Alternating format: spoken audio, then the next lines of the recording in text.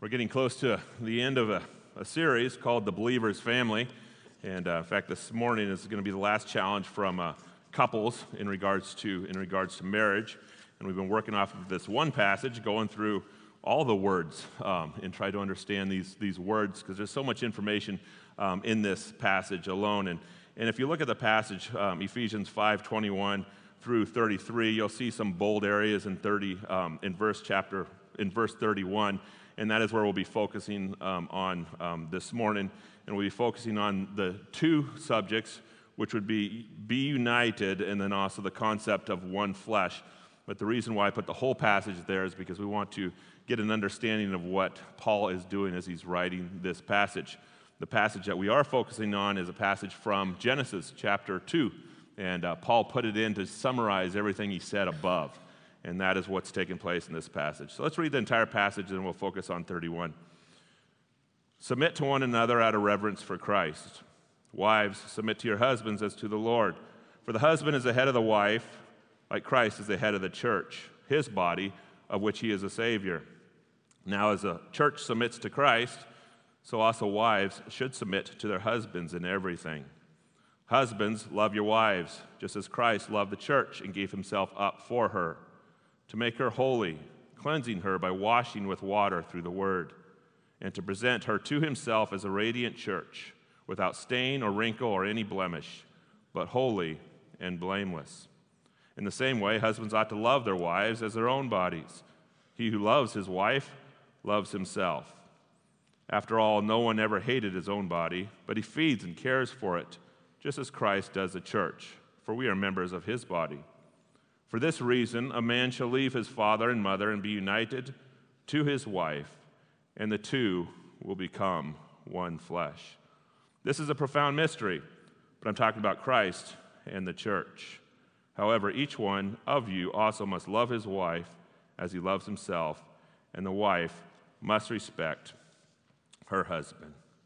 So looking at the two words, united, and then you also see in parentheses, cleave, and that's the old King James, and we're working off of this Hebrew word to understand what does cleave mean? What does united mean? What does that word mean? Because it will give us an understanding of what one flesh is if we can understand what that word means. Number one, cleave means glued, bound, fastened together.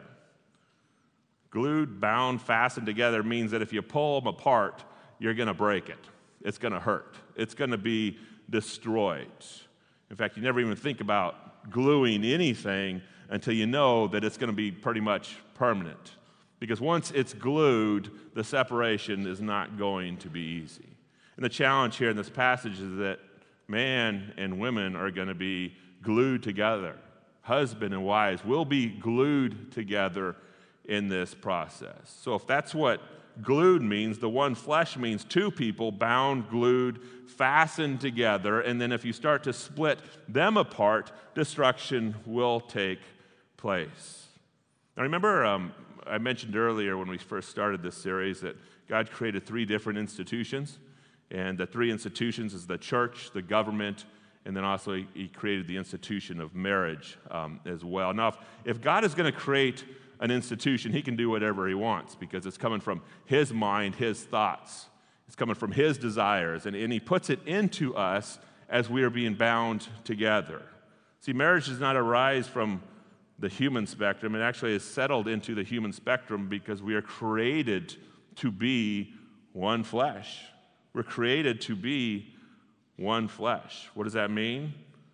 Bound, glued, fastened together. And all of a sudden, if we get into the concept of marriage, what takes place? You're automatically glued, bound, fastened together. Things are happening to us that we don't even know what is happening to us. But what is it? Glued, bound, fastened together. Well, what does that look like? If you can give an explanation of what that looks like, ask the question, what does that look like? We're going to go all the way through the next 5 notes, explain what glued, bound, fastened together, which equals one flesh, looks like. Number 3, bound, glued, fastened legally. That's exactly what one flesh looks like. Quite a few years ago, I was working on my laundry room, and I put a cabinets in, and I wanted to have a rough look, so I just thought, I'm just going to buy some boards that looked really, really rough, and then what I was going to do is I was going to tack the boards onto the top of the counter and on top of the particle boards. So sure enough, I started, and then I'd just nail it right to the top and put it in. And as I did one board and then two boards, I'm like, you know what, that's not strong enough because it's kind of a little loose. So what I'll do is I'm going to pop them out, and then I'll put glue down there. And so I, sure enough, pulled those out, pulled the nails out, put glue down, and then I put the boards down, and then I started tacking and nailing. And I did that all day. And then I woke up in the morning and I said, what's wrong? I made a mistake. The boards are off and they're not going to end up in the right direction. So what I'll do is I'll just have to pull these boards up again and then just do it all over again. Well, as soon as I started getting the pry bar to stick those underneath the wood, I started to pull. They would not come up. The glue molded into the particle board, and the only way that I could pull them up is to shred the top boards. And I think I was actually standing up there on top of the counter as I was prying it up, and it was shattering absolutely everything in regards to the boards on top and the particle boards on the bottom. My wife walks in and says, "What a mess." And I think, boy, why did I glue these? Glued, fastened together, you start pulling them apart, it starts shredding, it starts ripping, it starts tearing apart because they are no longer two, they are one. Well, when we get married, God built the concept that when two become one, you never want to rip them apart. You never want to rip them apart. Why? Because they will damage in the process. They will be hurt in the process. They will even look different coming out of the process. Therefore, we should probably get the law involved in regards to this. Because when two people come together, we go to the courts and we say, okay, we're going to be legally married. Why are we being legally married? Because if we decide to divorce and decide to pull away, we need to get some lawyers involved. Two, all of a sudden become one flesh. And the longer that they're married, the tighter they even get, and the more ugly it gets in the process of that being broken up. And then we also offer benefits and say, if you do get married, we can give you some tax benefits. We want to keep people married in regards to this. Well, where is all this coming from? Marriage does not arise from a human spectrum. It is settled into the human spectrum, meaning that when two become one flesh, you are bound tighter than you can possibly even imagine. So if you're going to be bound, what should you make the base of marriage be?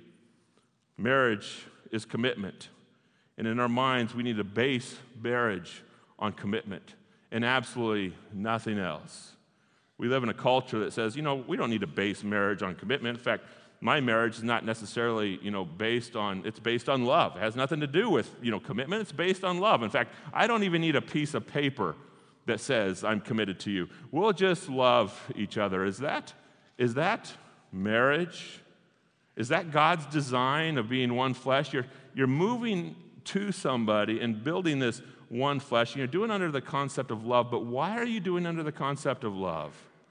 The reason why you do it under the concept of love is because if love stops, you can go out. It's not commitment. It's not commitment whatsoever. I could be connected to another woman. I could be connected to another man. You could be connected to another man. And in that process, we'll just love each other, and we don't need any paper. We don't need any commitment. It's not marriage. You're moving into the one flesh for the purpose of pulling each other away from each other. And in that process, what are you going to do? You're destroying each other. But we know that. In fact, they're talking about marriage and say, marriage is going to be obsolete one of these days. You think marriage will be obsolete? Marriage will never be obsolete. The reason why is because God put the covenant together. And if you put the covenant together, say you're moving into one flesh, we are bound to move into that one flesh. Therefore, unbelievers, whether they believe in God or not, say, well, I'm going to get married. And they even divorce once, twice, 3 times, 4 times, 5 times, and they still get married afterwards because we're longing for that one flesh commitment. Not longing for the love, but longing for that one flesh commitment, because marriage is not based on love. Marriage is based on a promise. We can see that in our vows. In fact, when you stand up, anybody stands up, whether they're Christians or not, and they start saying vows, what do they say? They do not say, I come into you because I love you. I cherish you. Those are not in the vows. I feel for you. I honor you. I am so excited about you. When you are making a commitment, a public commitment in front of everybody, those aren't the words you say. What words are you saying? You're saying, I promise to love you. I promise to cherish you. I promise to be faithful to you. I promise to give myself to you as long as we both shall live. It has nothing to do with the moment. It has everything to do with the promise that has taken place. The backbone of the one flesh is that if you want it to be healthy and you want it to be good, it cannot be based on love. It has to be based on a promise to love when you don't even feel like loving. That's God's design. That's God's method. One flesh is bound, glued, fastened, logistically. Now, this is common sense because as soon as two people get together, there are so many different logistics. Before I was married, I made all my decisions, and I didn't even think about decisions I'd made. I just live life and do what I needed to do. But all of a sudden, I get married, and there's lots of logistics. I remember one logistics right after I got married is that, we're married, we're going to sleep together. Well, what side of bed do I sleep on? What side of bed does my wife sleep on? My wife says, I've always slept on the right side of the bed, and something happened to me where, okay, now I can't believe I'm getting in bed with this person. And it's like, I don't care if I'm sleeping on the right, and I don't care if I'm sleeping on the left. I do care if I'm closest to the door. That's the side that I sleep on. Not the bathroom door, the door. And I don't know why my nature just was in that, but if somebody broke in, I don't want to have to climb over my wife to kill the person that's breaking in, I guess. But we go to a motel, I'm like, well, where's the door? I sleep on that side. And therefore, my wife has to make these adjustments back and forth. But there's a whole bunch of different logistics that take place when two come together. Lots of different logistics. And those logistics need to do what? They need to be discussed because you're no longer one person. In fact, all your decisions are in regards to making the decisions in regards to two people rather than one. It was God's design that when two came together, logistics are going to fly and you're going to have to work together. It's demanded that you work together if you want to exist together. This one flesh relationship is not two different people. It's two different people in one, and they must function together, or there will be consequences as a result.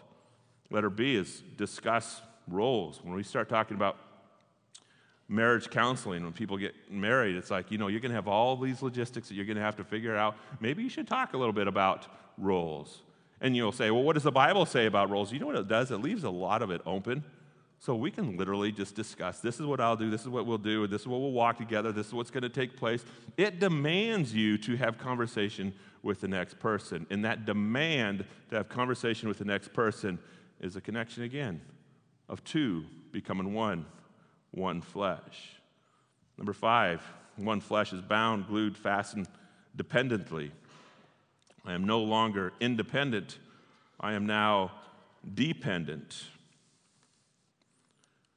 I went to Africa quite a few years ago, and when I first went there, I started doing the seminars, and this is not the Bible Institute, this was seminars that are taking place, and I would teach the pastors. And I'd ask the pastors, what should I, talk about? What do you guys want to hear? And I mentioned it about marriage and relationships. And they said, oh, Pastor Mike, we definitely need that. He says, our marriages are just complete, entire disasters. And if you look at Africa in general, they're a male-dominated society. And what I mean by that is if you see a husband and wife walking down the street, the man's in the front, the wife's in the back, and the wife is carrying everything. And he says, yeah, we're really struggling in regards to our relationship. I said, yeah, you guys really are struggling in regards to our relationship. I said, well, what do you think the problem is? And they said, oh, Mike, it's only one problem. I said, well, what's the problem? They said, our wives don't submit to us. And they explained that, what do I mean by submit? It's like, well, I come home and there's no supper. When I want sex, they don't want to give it to us. And the respect in the home is absolutely not there. And you won't believe this, Pastor Mike, but the women in regards to Africa, they're just sleeping with everybody besides us. So we'll leave town, and you know what? They've got other boyfriends that are taking place. He says, we need our wives to submit to us, and we're asking you to come and teach them how to submit. And I like a good challenge. I say, all right, I'll come back next year, and I'm going to really study on this topic, and I'll get your wives to submit to you. And they go, oh, thank you, Pastor Mike. Now, the way that they think is that I would come back as a chief to tell our wives what they need to do, but I came with a different strategy because I knew exactly what needed to take place in the marriage. So we started it out.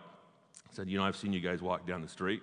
You're in front, wives in the back, and they carry everything. I said, is that okay? There's nothing wrong with that.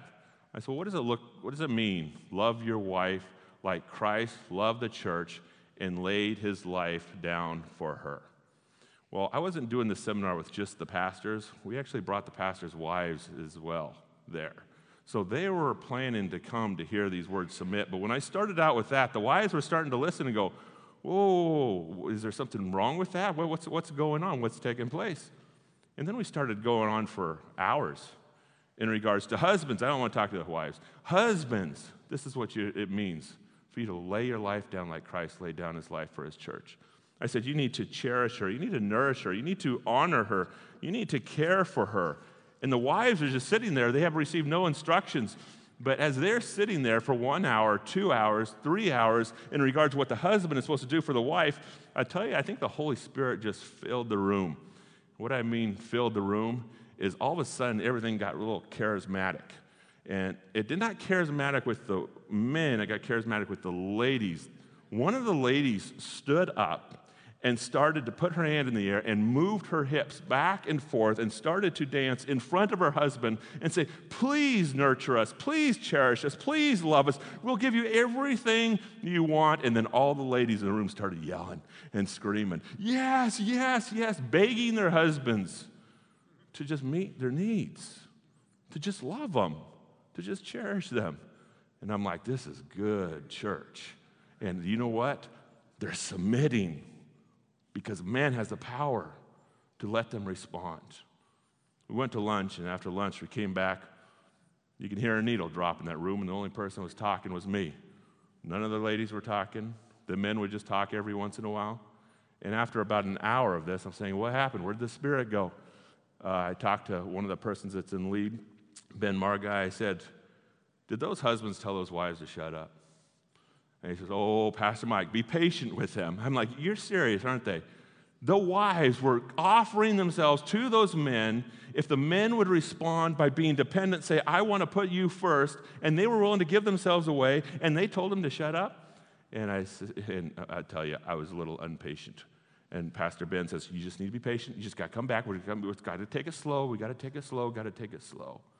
When you become one flesh, all of a sudden, you're dependent to the point of you need to take your eyes off of yourself, and you have to look through the eyes of another person. That's the dynamics of what one flesh relationship looks like, that I can no longer have my eyes centered here, but I have to take them off, and I have to look at the other person. But even more extreme, you have to take your eyes off yourself, and you need to look through the eyes of even another gender, in understanding on who you're married to. This is God's design. Remember, he put it into our hardware to connect us, to draw us closer, and we are starving for it.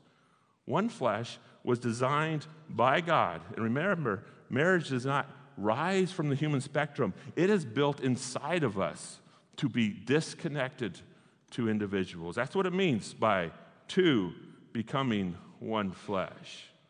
Number C, two become one flesh. Give to your mate what they need. It's the only way you will get what you need. God wants us to lay our lives down for the world, and he's given us a wife, and he's given us a husband to start with. And in that process of two being connected, it will empower you to lay your life down for even your enemy or even your neighbor and everybody else. You see how God has built it inside of us for us to change the world for the name of Christ? One flesh means bound, glued, fastened emotionally. My marriage controls my emotions more than I think, or possibly even more than I want. Because one flesh relationship is like a vortex. And what do I mean by a vortex? If everything around you is weak, but your marriage is strong, do you know what you do? You walk out into the world with strength. If everything around you is weak, but your marriage is strong, you will walk out in strength. The opposite occurs. If everything around you is strong, but your marriage is weak, do you know what takes place? You walk out in weakness. It's so connected to your emotions. Wherever your marriage is connected to where you are at, even in your job. If the whole world is depressed and your marriage is full of joy, do you know what's going to take place? You'll walk out in joy. If your marriage is full of joy, but your marriage is oppressed, do you know what's going to take place? You'll walk out in oppression. It's connected to our emotions. That's the way God designed it. He built it. He can do whatever he wants, and he put it literally into our system, something that we must invest into. Why? Because it carries more power over us than we can possibly even think. Letter D, what should we do about it? Be vulnerable. Love is giving yourself away. If you look at the concept of love, which was mentioned before, it's the greatest power in the entire universe. It carries such a great power that moves you, sends you, drives you, makes you. This love word carries things that will completely even dominate you, dominate your decisions, dominate your life. And why does this word carry so much power? Because there's a message behind the word. And the message that is behind this word, love, is what? For God so loved the world so much that he left heaven and he came to earth. And he lived a perfect life. And then he went to the cross in your stead. And as he went to the cross, paid the price for your sins, and then went to the grave, he died and then rose again so you can have a relationship with him, a love relationship with him, and you don't even know what love is until you have been loved in that way. And since you have been loved in that way, you can now what? You can now love anybody. Enemies. You can now love anybody. See, the way this word works in regards to love is that the only way you can be taught how to love is if you've been loved. In fact, if you look at a child in a crib, if you look at that child and say, I want to teach this child how to love, how are you going to do it? It starts right there. How are you going to do it? There's only one way to teach that child how to love, and that is to love. And when you love that child, inside that child, all of a sudden it's going to come out love. Now, what happens if you reject that child? What happens if you do not love that child? The child will even turn into a beast. The child will turn into a rebellious animal. Until the child experiences love, the child cannot love. Love carries this power. So as he connected us, marriage, husbands and wives, together as one flesh, he has given us the point to lay down our lives, cross the aisle, for the purpose of loving that person, so that person will even know how to love you back. See, God has put this one flesh relationship to carry power. And the greatest way we can love is to do what? Be vulnerable. Give yourself away, because the process of giving yourself away is a process that you'll be tighter and tighter and tighter glued. Or you can say, I'm not going to give myself away. In fact, I'm going to keep myself. In fact, I'm going to not share my emotions. I'm not going to share my heart. I'm not going to share with my wife. I'm not going to share with my husband. I'm just going to, step back away, and we're just going to work together and not be connected in regards to vulnerability. What takes place when that happens? You do not grow in love. You actually grow cold. You actually grow hard. That's what so many people do. It's like, I'm not going to give myself away. Why? Because I need to protect myself. If I give myself away, I'm giving that person too much power, which is God's design. But as we're doing that, we're like, no, I can't do that. I got to keep, and then we grow cold. C.S. Lewis says a quote, to love at all is to be vulnerable. Love anything, and your heart will be wrung and possibly broken. If you want to make sure of keeping it intact, you must give it to no one, not even to an animal. Wrap it carefully, round with hobbies and titles and luxuries. Avoid all entanglements. Lock your heart up in a safe. Put it into a casket or even into a coffin of your selfishness. But in that casket, safe, dark, motionless, airless, it will change. It will not be broken. It will become unbreakable. impenetrable, irredeemable. To love is to be vulnerable. And when that takes place, the one flesh connection gets tighter and tighter and tighter. One flesh connection is bound, glued, fastened mentally. We don't even think about this, but marriage has mental health to it.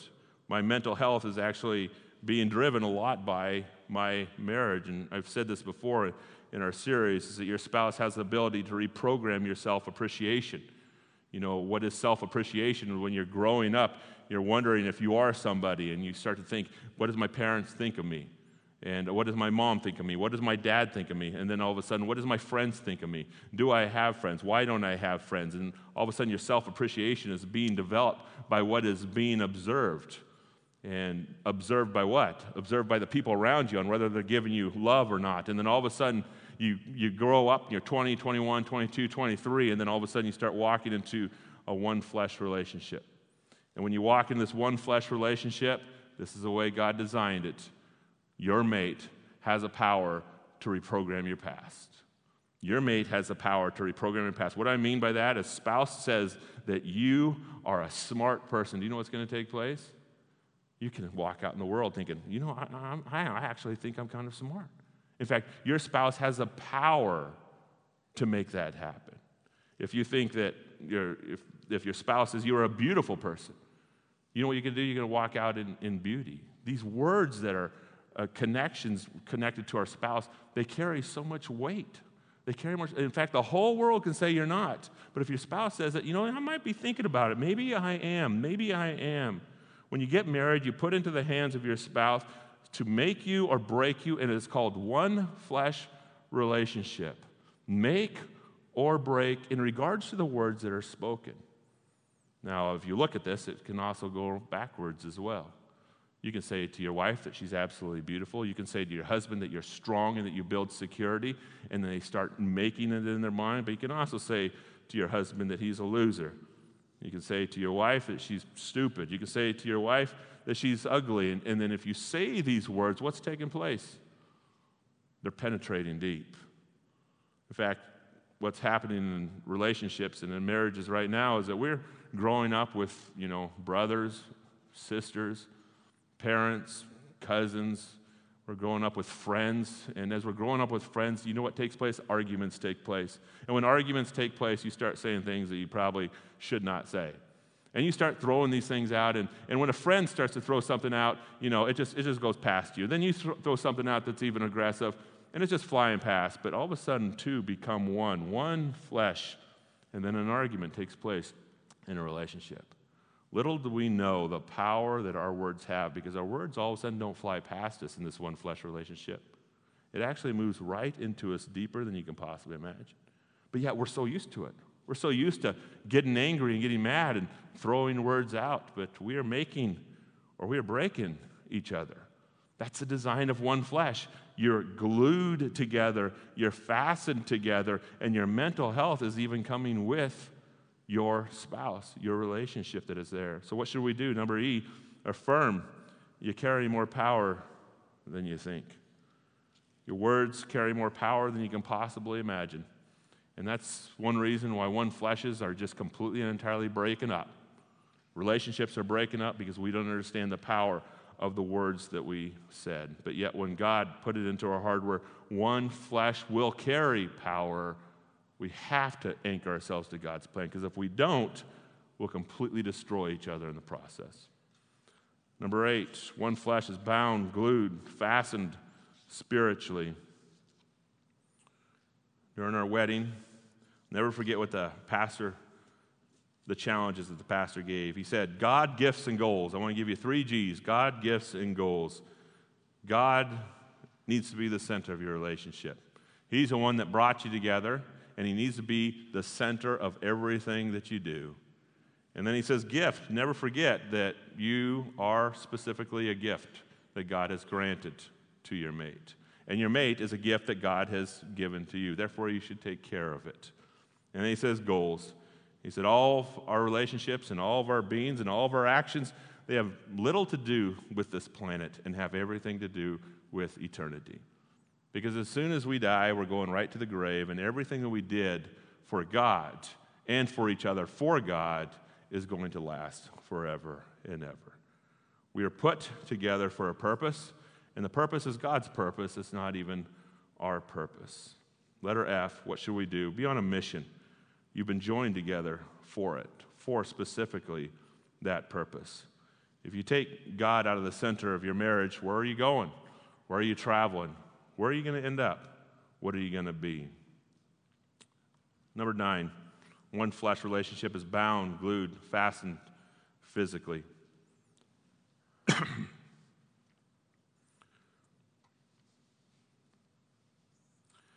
Sex is a picture of being bound emotionally, bound mentally, bound spiritually, bound legally, bound physically.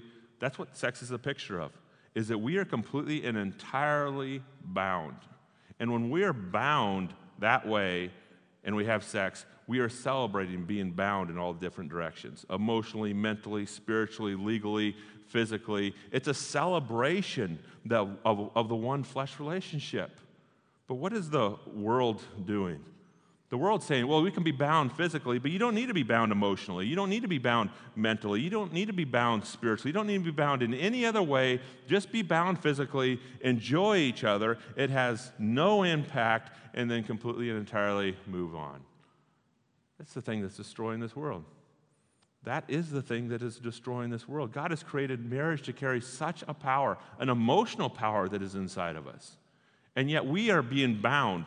That's what the picture of sex is. Bound physically and then bound in no other way. And in the process, people are getting cold. People are getting mad. People are getting angry. People are getting hard-hearted. People are being destroyed in this process. See, God is the one that created marriage to carry life, to carry power, to carry strength, to change the world. And we've taken the institution and we've used it and abused it, and the way that we have is marriage exists to fill me up, or the sexual relationship even exists to fill me up. And what we're doing, we're ruining people, but we're also ruining ourselves. Think about committing adultery, and the Bible talks about sex pretty consistently, and the word adultery is mentioned. What happens when you commit adultery? If adultery takes place, going back to your mate gives you a conscience. So in other words, if you're sneaking out of the house and you're committing adultery, when you go back to your mate, do you know what? You have a conscience. Whether you're a believer or not, there's a conscience. And inside that conscience, what takes place is you start hating your mate. You start despising your mate. And all of a sudden, after you start despising your mate, you start hating your mate, you start being connected here and not here. Well, it works until you're tempted again, and then you start sleeping with somebody else. Then you start despising that person. Little do we know that we are destroying ourselves in a very ugly way. We're taking love completely out of our life because we are using love just as in the term of sex. And the result of that, what takes place, is damage, not only here, but damage here. God's plan is the only plan that worked. And he says, get married legally, and then when you get married legally, celebrate that one flesh physically. Letter G, celebrate your one flesh relationship. When you're celebrating your one flesh relationship, you're supposed to put it in the top of your mind. We are not only bound physically, we are bound spiritually, we are bound mentally, we're bound emotionally, we're bound legally. We're celebrating what God has given to us and what's taking place in that relationship. Power, strength, security, everything God designed for it to be is then being granted to you. Number 10, your one flesh relationship must be top priority. If it's not, you will rip yourself and your mate apart. Marriage does not arise from the human spectrum. It is settled into the human spectrum. And as it's settled into the human spectrum, we must obey God and his commandments, because inside of those commandments, he wants one thing to take place in you. You know what it is? It's life.